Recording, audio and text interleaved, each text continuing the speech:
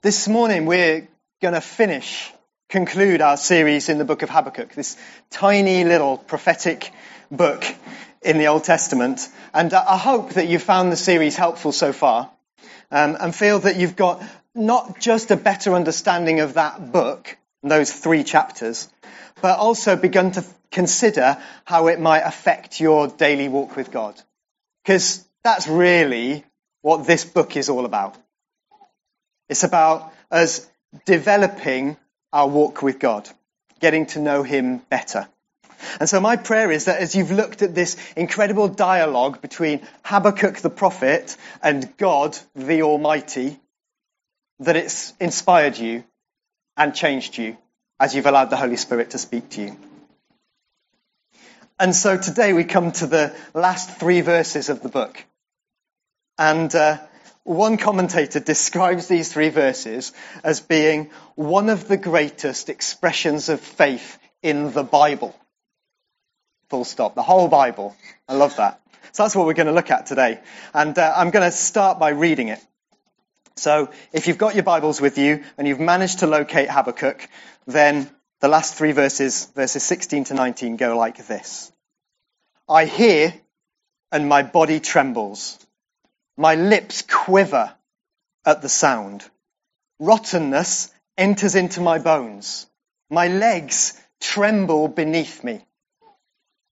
Yet I will quietly wait for the day of trouble to come upon people who invade us. Though the fig tree should not blossom, nor fruit be on the vines, the produce of the olive fail, and the fields yield no food, the flock be cut off from the fold, and there be no herd in the stalls, yet I will rejoice in the Lord. I will take joy in the God of my salvation. God, the Lord, is my strength. He makes my feet like the deer's. He makes me tread on my high places. To the choir master with stringed instruments. It's in the Bible, so we read it. On the February the 19th this year, 110 girls were abducted from their secondary school in Dapchi in Nigeria by Boko Haram. 5 of them died during the ordeal. The remainder, about a month later, towards the end of March, were released. Except for 15-year-old Leah Sharibu. Leah was the only Christian girl in that group of girls. As she was about to be released, her captors ordered her to convert to Islam. She refused, so they kept her. Her classmates brought a message to the parents. I know it's not easy missing me, but I want to assure you that I am fine where I am. God is very close to people in pain. I am witnessing this now. I am confident that one day I will see your face again. Her dad said, I am very sad, but I am also jubilant because my daughter did not denounce Christ. I am a proud father and call on her to remain faithful to God. Hold on to Christ, Leah. You are a heroine of faith. To my knowledge, she's still in captivity. As I read this story, I was challenged. It made the national press. I read it through an Open Doors update. This is the Guardian headline, which I think is phenomenal. But it challenged me. What is it that can make a 15-year-old girl accept continued captivity by refusing to denounce her faith? What would I do in that position? What is it that makes a father whose daughter's been kidnapped by this dangerous militant Islamic group declare that he's jubilant at the situation? It makes no sense. Or does it? I wonder whether Habakkuk actually has a key for us getting an understanding of this particular situation as well. You see, he had an encounter with God that made him led him to make some crucial decisions. And so we're going to chart his experience, but hopefully that will serve as an illustration. But let's pray before we get into this. Lord God, we love you. We love you. We love that this morning there are declarations of freedom over us. That whatever our circumstances, we can revel in the freedom that we have in you. And Father, as we turn now to your word, as we look at these closing few words of Habakkuk, this immense prophecy which we have been looking at these last few months, we pray, Father, that our hearts will be open to your Spirit, that you would speak directly to each of us. And Father, that as we encounter you this morning, we will be changed. Amen. So the first thing I want to say this morning is that I think, on the evidence of what Habakkuk says here, we need an encounter with God. We've seen that Habakkuk had an encounter with God. As we heard last week when Rob spoke to us, the bulk of chapter 3 is a declaration of the majesty, power, and awe of God. Just going to reread some of that. So from verse 3 of chapter 3, it says, God comes from Teman, and the Holy One from Mount Paran. His splendor covers the heavens, and the earth is full of his praise. We've kind of contributed a little bit to that this morning. His radiance is like the sunlight, and he has rays flashing from his hands. And there is the hiding of his power. Before him goes pestilence, after him a plague comes. He stood and surveyed the earth. He looked and startled the nations. Yes, the perpetual mountains were shattered, the ancient hills collapsed. His ways are everlasting, and so it goes on. Habakkuk is so overwhelmed by this vision that by the time we get to the end of it, in verse 16, he's a mess. So we read that he trembles and quivers. We read that his lips quiver at the sound. Rottenness enters into his bones. His legs tremble beneath him. From lips to legs, from head to foot, he is affected by his encounter with God. When was the last time you encountered God like that? Have you ever encountered God like that? Have I ever encountered God like that? In his majesty, as he reveals something of himself to us. It's an awesome thing to see God in resplendent glory. But it's not just Habakkuk who this happened to. Think about what he reports, how he was rendered speechless, how the colour drained from his face and his strength left him. And this is normally not what happens to me before breakfast. And John in Revelation chapter 1, he writes, when I saw him, that is the ascended Jesus, I fell at his feet like a dead man. When we encounter the holy, living God, there is often a revelation of who he is and then who we are in comparison. And I wonder if our view of God is too small. Do we too often reduce God to a manageable size that we kind of pick up and put in our Bible and put in our pocket?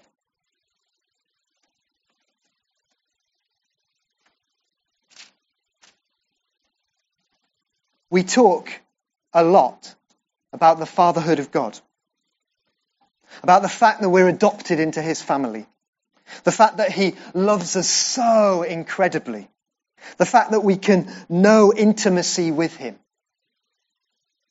And all of that is absolutely true. And we should explore that. We should experience that. We should want to delve deeper into that. But I wonder if it's a little bit like an ocean. And when you think of the ocean, you might see a picture like this.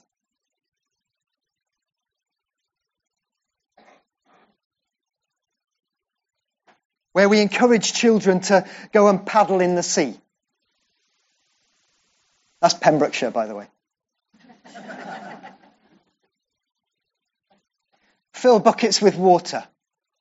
Splash around in rock pools. Jump over the waves. Pretend to be knocked over by waves this high or whatever it is. But our children must not grow up thinking that that is all there is to the ocean. They must appreciate this next image, that the ocean has incredible, uncontrollable power, which can sink huge ships. It can pound cliffs to pieces. It can create tidal waves that destroy whole towns and villages. It's the same ocean. It's the same water. And it's not that the ocean is kind of fickle or can't be trusted in that sense. It's simply that the ocean is way, way too complex for us to sum up in one image. Too vast. Too awesome. It is both a gentle lapping round our feet and a fearsome tidal wave. It's both shallow enough to paddle in and vast enough to disappear into. How much more with God? How can we sum him up in one image? We can't. We can't do it. But unlike the ocean where you don't get those two things next to each other, not even in Pembrokeshire on a single day, God is everything that he is all of the time. So his love is a holy love, and his holiness is entirely loving. And so a challenge for us is to think upon all that God is. Not just our favourite attribute, the one that makes us warm inside. And I wonder if we emphasise sometimes the come and be intimate at the expense of stand and be amazed. Let me ask you, when was the last time you meditated on God's holiness? Or his power? Or his lordship? Or his judgment? Have we so domesticated God that he is more God Almighty rather than God Almighty? And maybe even as I'm saying these words, they're jarring with you because you're thinking, well, I suppose he is preaching from the Old Testament, so he has to give that angle. Well, I'm very sorry, but you're wrong. God does not change. He has the same hatred for sin today as he has always had. He is as holy now as he always has been. He loves you as much today as when he chose you before the very foundations of the earth were laid. He is God, and we would do well to encounter him afresh and tremble, as Habakkuk trembled. You see, when we encounter God like Habakkuk encountered God, it changes our perspective. We see our position compared to God's. We see our concerns in relation to his concerns. We see our priorities in the light of his priorities. And Habakkuk's encounter with God enabled him to see things not from the viewpoint of what he saw was in front of him, but from the vantage point of the end. He appreciates afresh the essential character and plans of God. And he is able to adjust his focus in the light of what he is facing. from just looking at that to considering the whole span of history. And this encounter with God, which I would argue we so desperately need again and again and again, leads Habakkuk to make two decisions in this passage. The first decision is, I will quietly wait. In verse 16.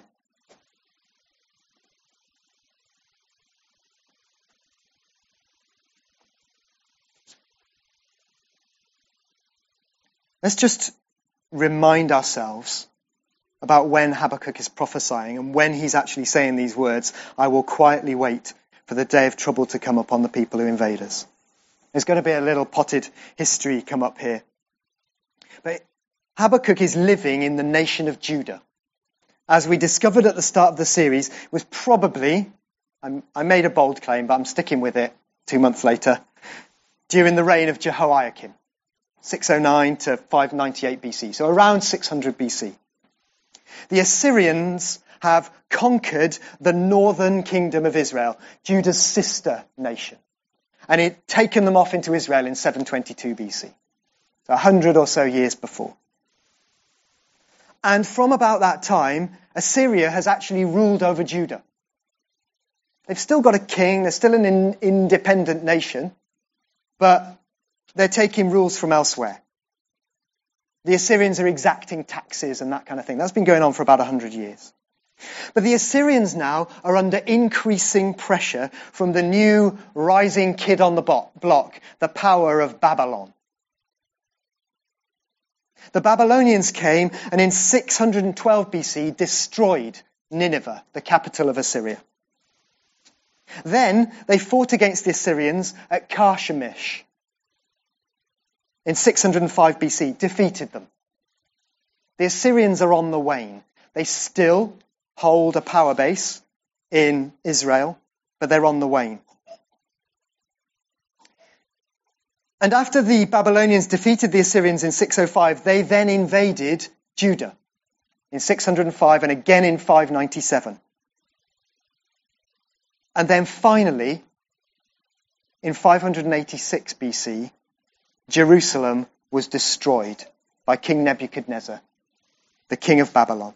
The nation was defeated and they were carted off into exile.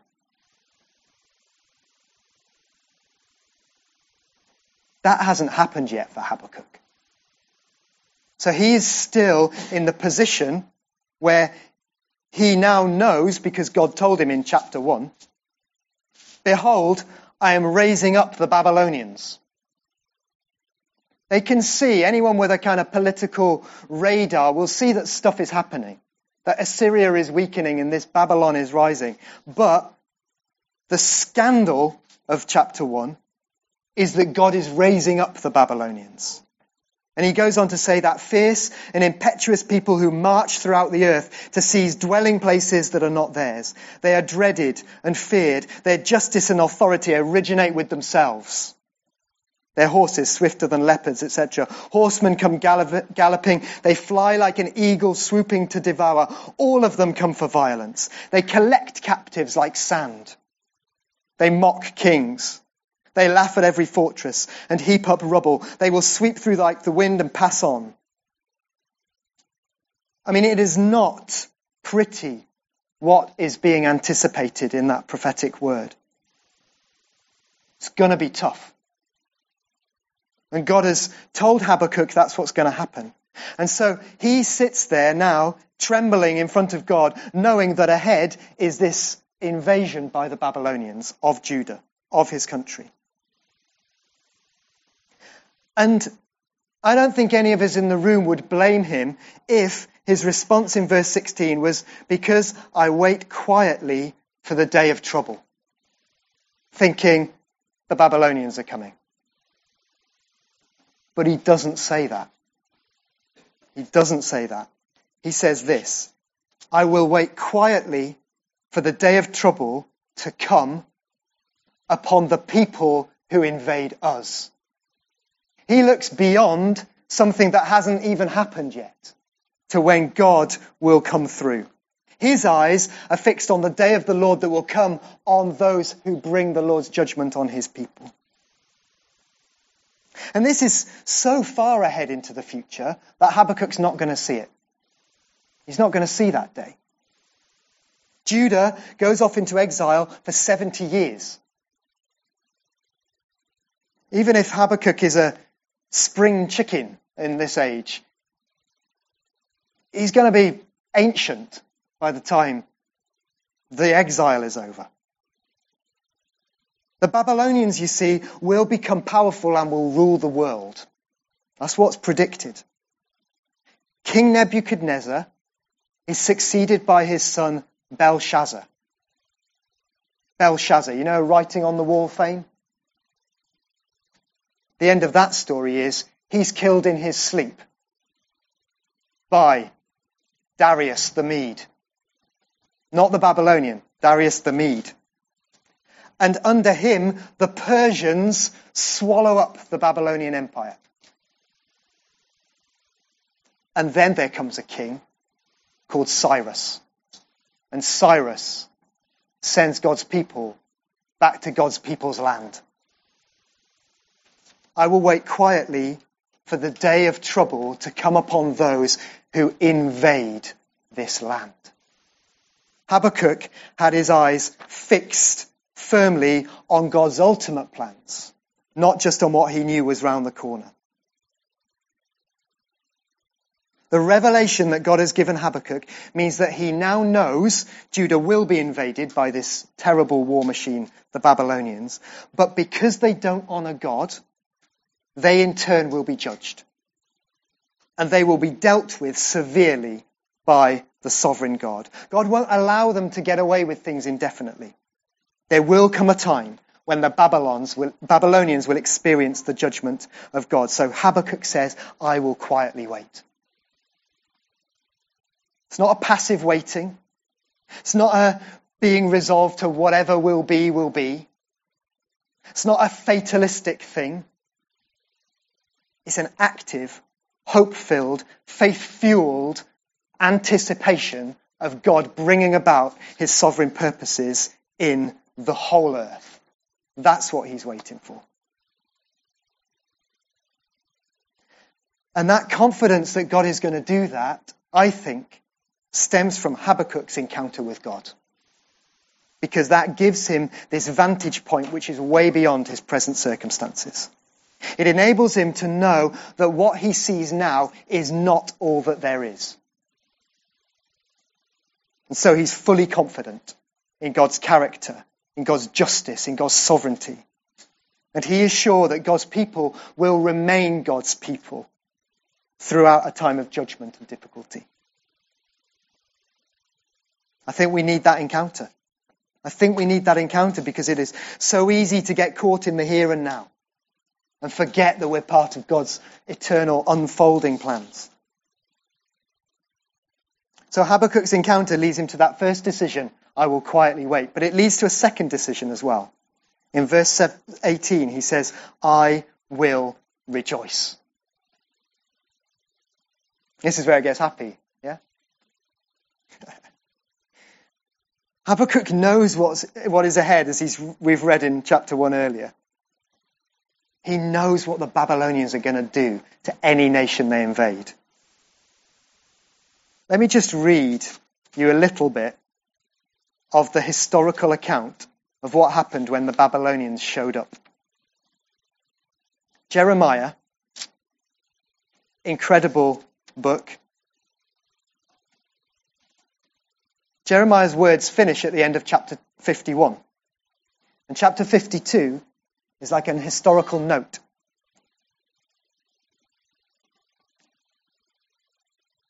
And it says this, I'm going to read bits from verse 4.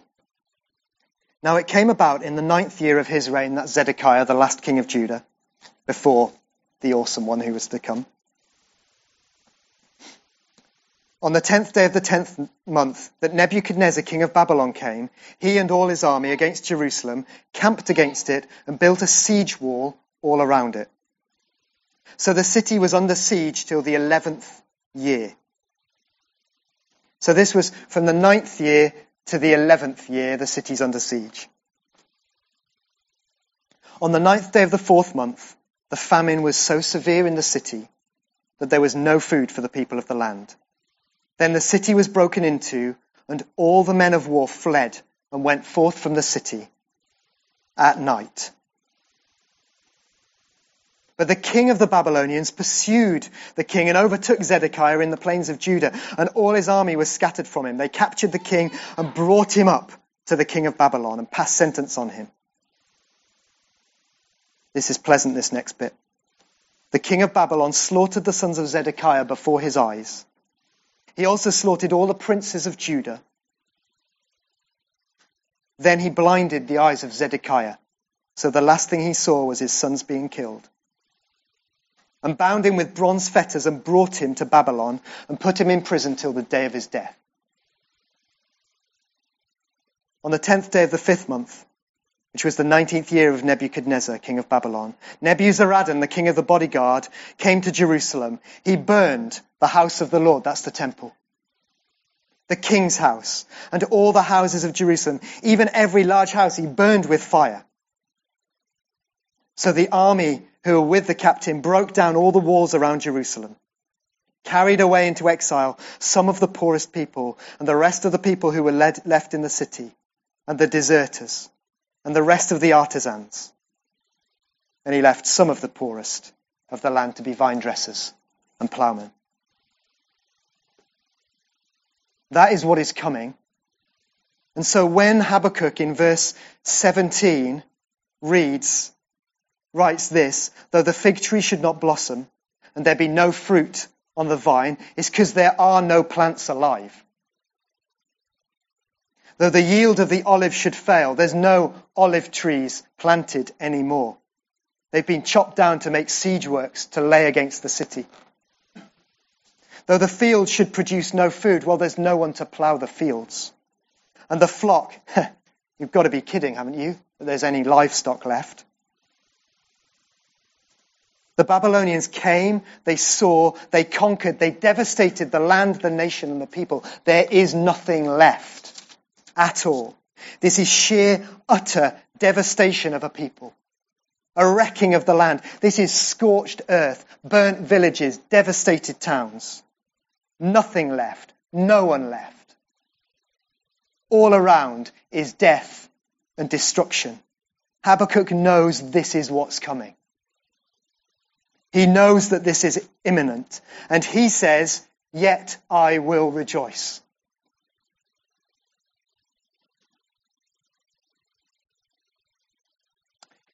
You might have heard of this chap, Horatio Spafford. Okay, he was from Chicago. He had a very successful legal practice. His son died when quite young, just a short time before the Great Fire of Chicago in 1871. Spafford's fortune was lost in that fire. He'd invested in real estate along the shores of Lake Michigan, and it all literally went up in smoke. Lost everything overnight. He wanted to give his wife and their 4 daughters a bit of a rest from, what had happened.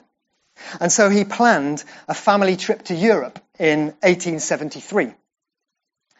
Spafford knew Moody and Sankey, Dwight Moody and Sankey, and they were due to come over and do one of their campaigns in the UK. And so Spafford wanted to come and help, so he thought he'd combine the two things, a family holiday and, helping out on a crusade. So in November, they were set to sail, and due to unexpected last-minute business issues, Spafford had to stay behind in Chicago. He sent on his wife and their 4 daughters, as scheduled, and he expected to follow a few days later.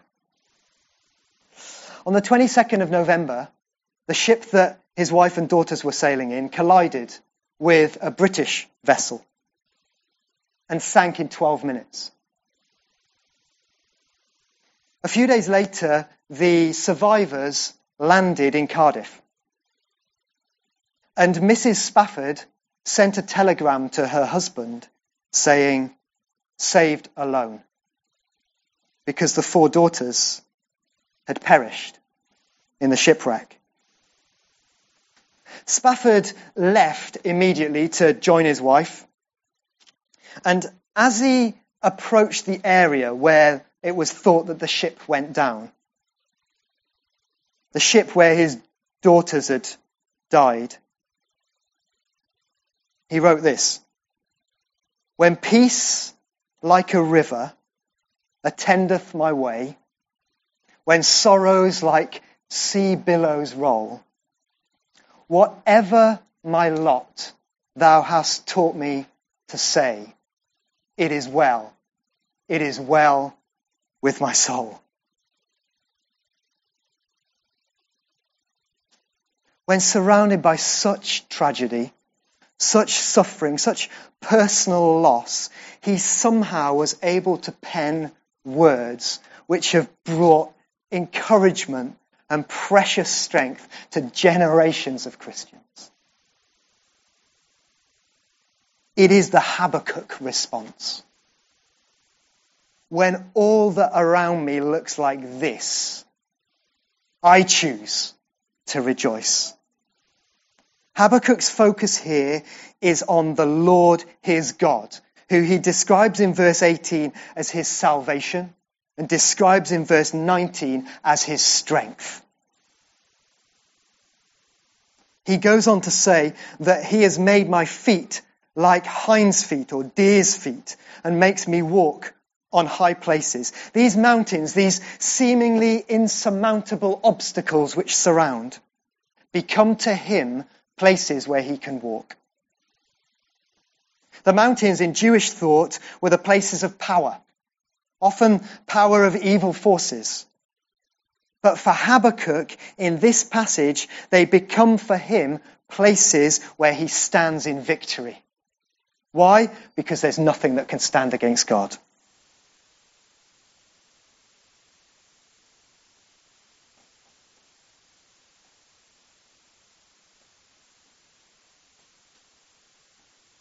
Since my dad died earlier this year, I found myself wanting to sing songs about heaven, about life, and about the future. Why is that? It's not because I'm in denial, okay? Why is that? I think because when I think about what has happened, it is easy for me to get focused on the seeming unfairness of it all, and to be locked into those questions of suffering. And I know I need to walk on the mountains. I want to have my vision so absorbed by God because he is my strength and my salvation. And so there's a deliberate choice to decide to rejoice. And the book of Habakkuk, as we saw those weeks ago, begins with those two questions, doesn't it? The two suffering questions. How long, O Lord? And why? And they're great questions. They're important questions. Habakkuk demonstrated that to us. And it's good to be indignant about suffering. It's good to be real about the pain and the difficulty. It's good to ask deep, raw, searching questions. To bring our difficulties to God. To engage with the Lord of the universe as we wrestle with these big issues. But as we acknowledge our pain and confusion, as we allow ourselves to encounter God, and as he comes close in those questions, I believe he will reveal himself to us. And I think our story might be similar to Habakkuk, where the how long, O Lord question led to a response of, I will patiently wait. As we switch our vantage point to looking at things from the end. I think his why question leads to a response of, I will rejoice even though I don't understand. But we have a choice to make when we encounter these difficulties. Have you ever heard the legend of the mignonette and the gravel path? Need to get out more. There's a picture of the mignonette here. It's a is a plant that has greenish spikes and really fragrantly perfumed flowers. And the legend goes like this. One morning, the gravel path said to the mignonette, "How fragrant you are this morning." And the mignonette replied, "Yes, I've recently been trodden upon and bruised, and it's brought forth all my sweetness." And the gravel path replied, "But I am trodden on every day, and I only grow harder." You see, we've got a choice to make in the middle of our sufferings and our difficulties. As we encounter God, will we choose to rest securely in his sovereign embrace? Will we choose to rejoice in his gracious salvation? Or will we allow ourselves to become hardened to his whisper and turn from his face? Paul, who suffered so much for the sake of the gospel, writes to the churches in Thessalonica and Philippi, rejoice on occasion. He doesn't. He writes, rejoice always. Always. Always. And he masterfully writes these words in Romans 8. And we'll finish by thinking about these. In fact, can we stand?